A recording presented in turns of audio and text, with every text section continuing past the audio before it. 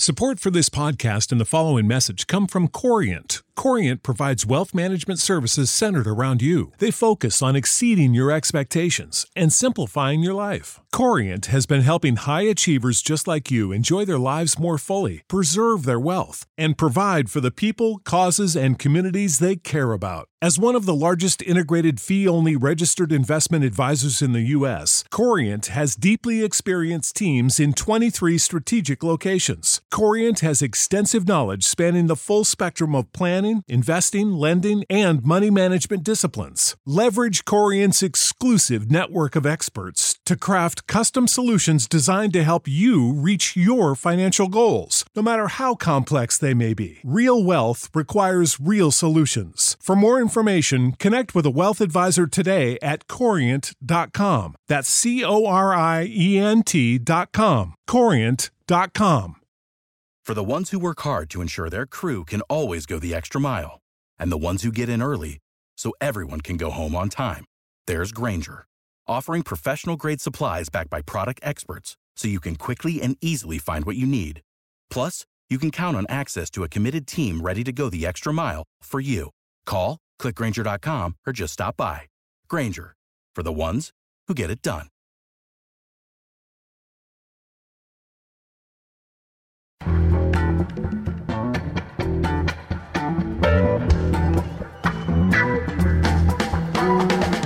This is Start Making Sense, the weekly podcast of The Nation magazine, and I'm John Wiener. One of the great progressive victories last November, along with the midterm election of a new Congress, was the vote in Florida to restore voting rights to people who had been convicted of felonies and served their sentences.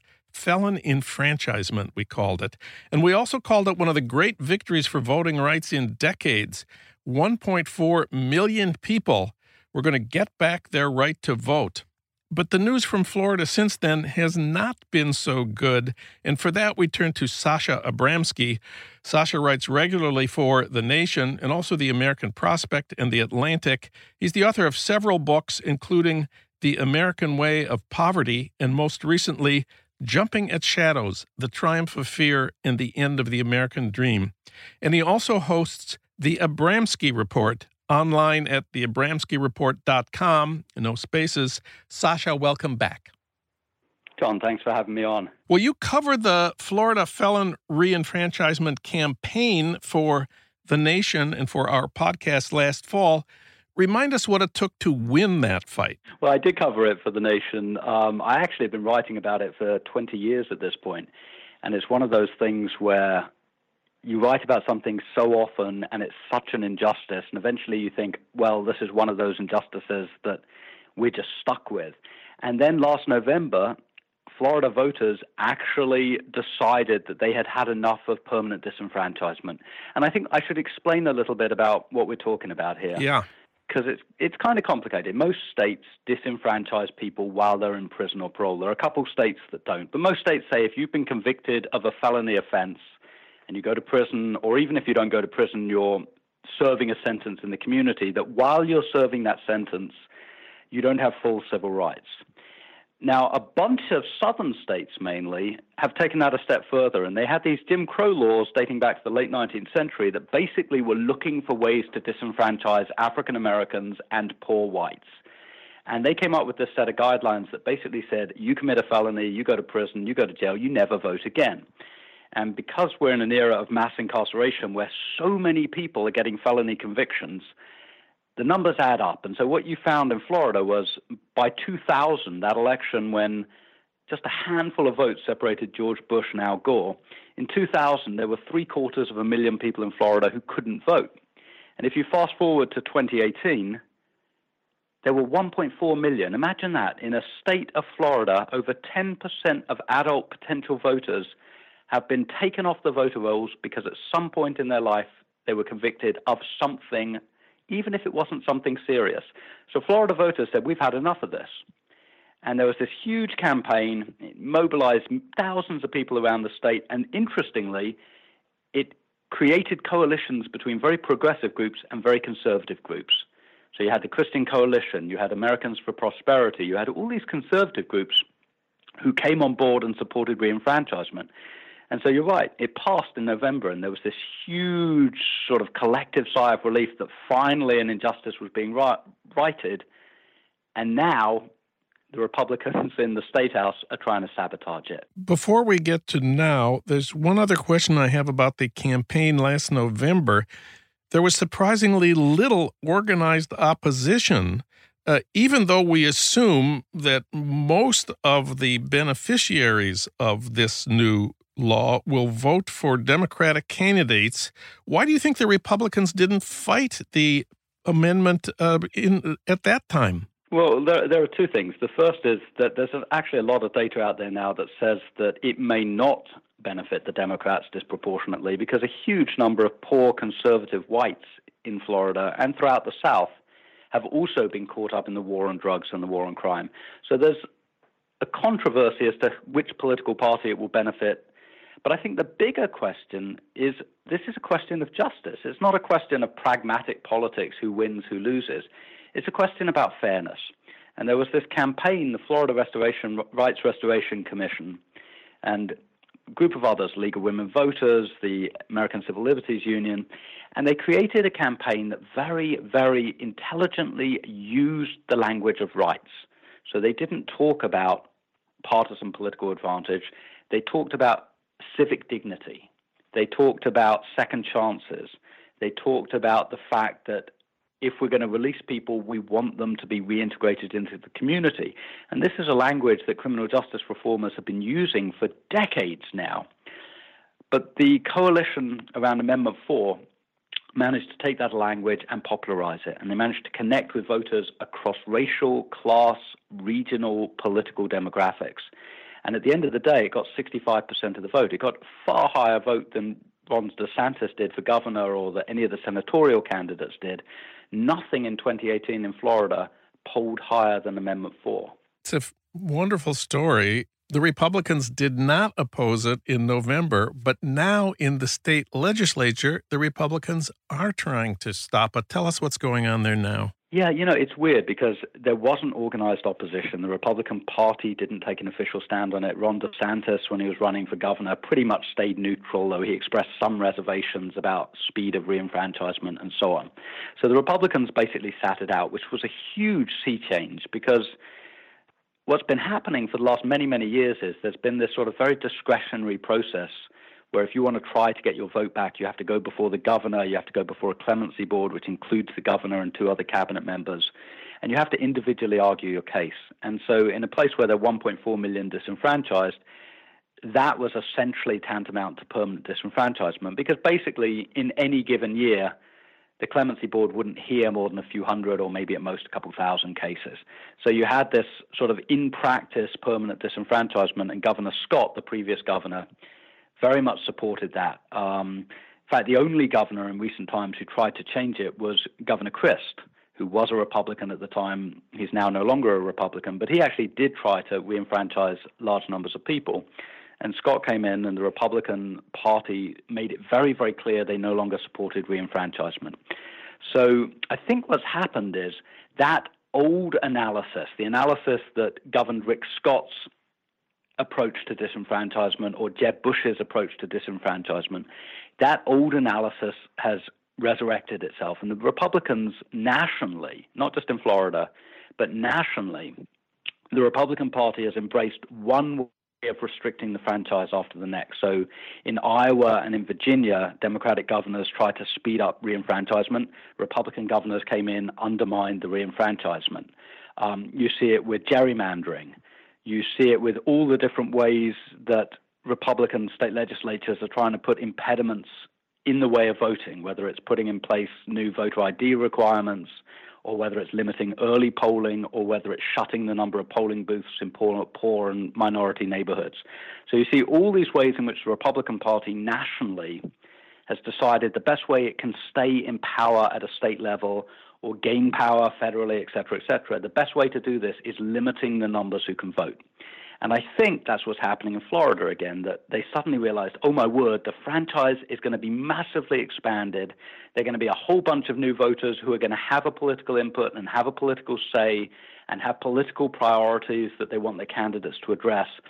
And some of those priorities are going to involve things like economic justice. Some of those priorities are going to involve redistributive policies, because we're talking about a huge pool of very, very poor people and their families who suddenly have a political say. Whether they're conservative or whether they're liberal, they have a political say.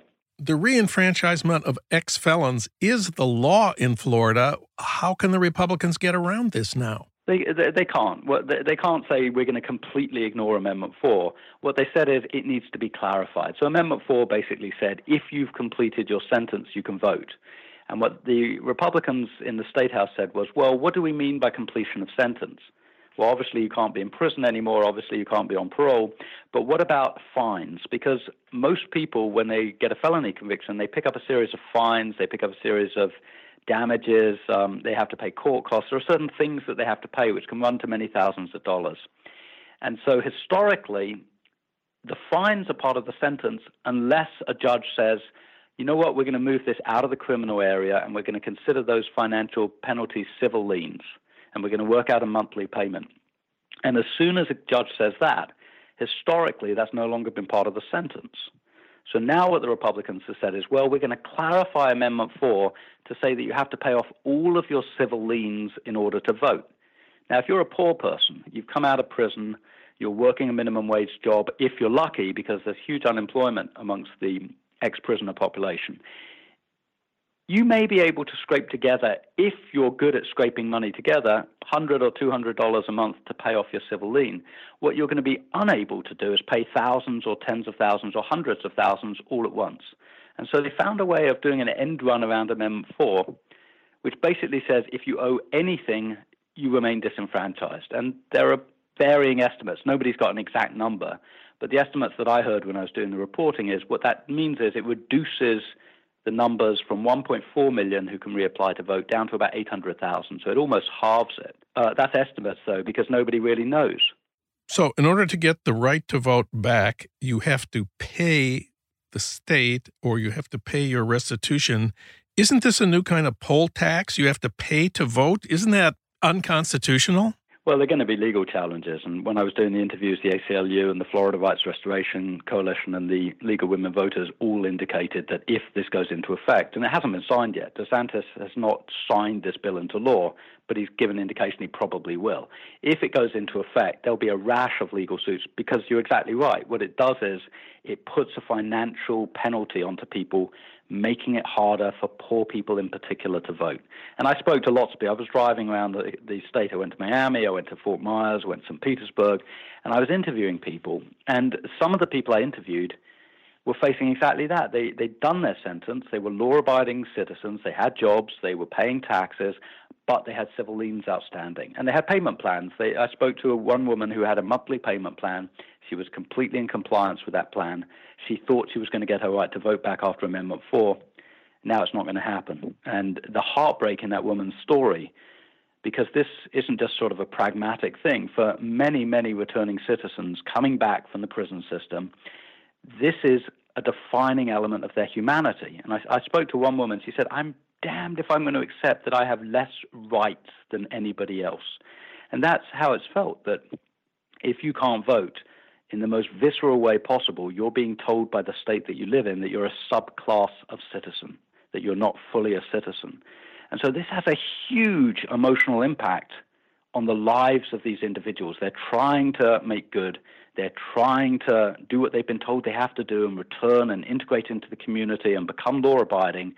And now they're being told it doesn't matter what you do, for years, maybe decades, you're still not going to be able to vote. And that was never the intent of Amendment 4. The whole point of Amendment 4 was give these people a second chance. That was how it was phrased, and that was how voters were voting when they voted in November. One more thing before we let you go. You recently launched the Abramsky Report online at theabramskyreport.com. What is it? Well, it's a column, and I write lots of articles and I write lots of reported pieces and columns for publications all over the country, including, of course, The Nation. But at the same time, there are many thoughts that I have about the historical moment we're in, the philosophical issues that the Trump era raises, the historical parallels that the Trump era raises to mid-century authoritarian regimes and so on. that I want sort of freedom to explore on my own terms. So I set up this column. It's called the Abramskyreport.com, and it's a subscription column. And basically you can access a once-a-week political column that I write on immigration issues, on issues around distribution of power, distribution of rights, on the way that the Trump administration is breaking down constitutional norms.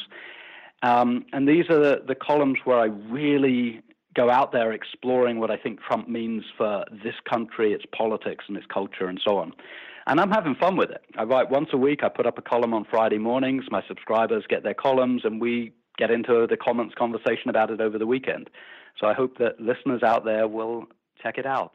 Sasha Abramsky, you can read his report on the new fight over restoring voting rights to felons in Florida at thenation.com. And you can check out the Abramsky Report online at theabramskyreport.com. Thank you, Sasha. My pleasure. Thanks again.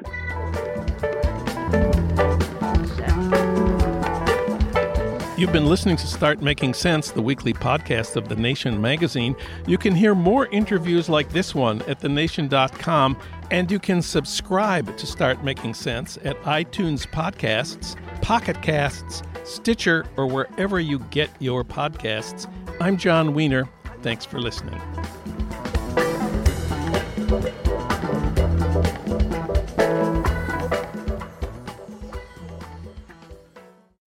Want to get smarter about investing? Then tune in to the Capital Ideas podcast from Capital Group, home of American Funds Distributors, Inc., one of the world's leading asset managers. Each week, we bring you stock market outlooks, macroeconomic updates, and investment strategies that can help you succeed. Learn from portfolio managers with decades of experience about how they navigate uncertain markets. Prepare to be engaged, enlightened, and entertained by listening to the Capital Ideas podcast today.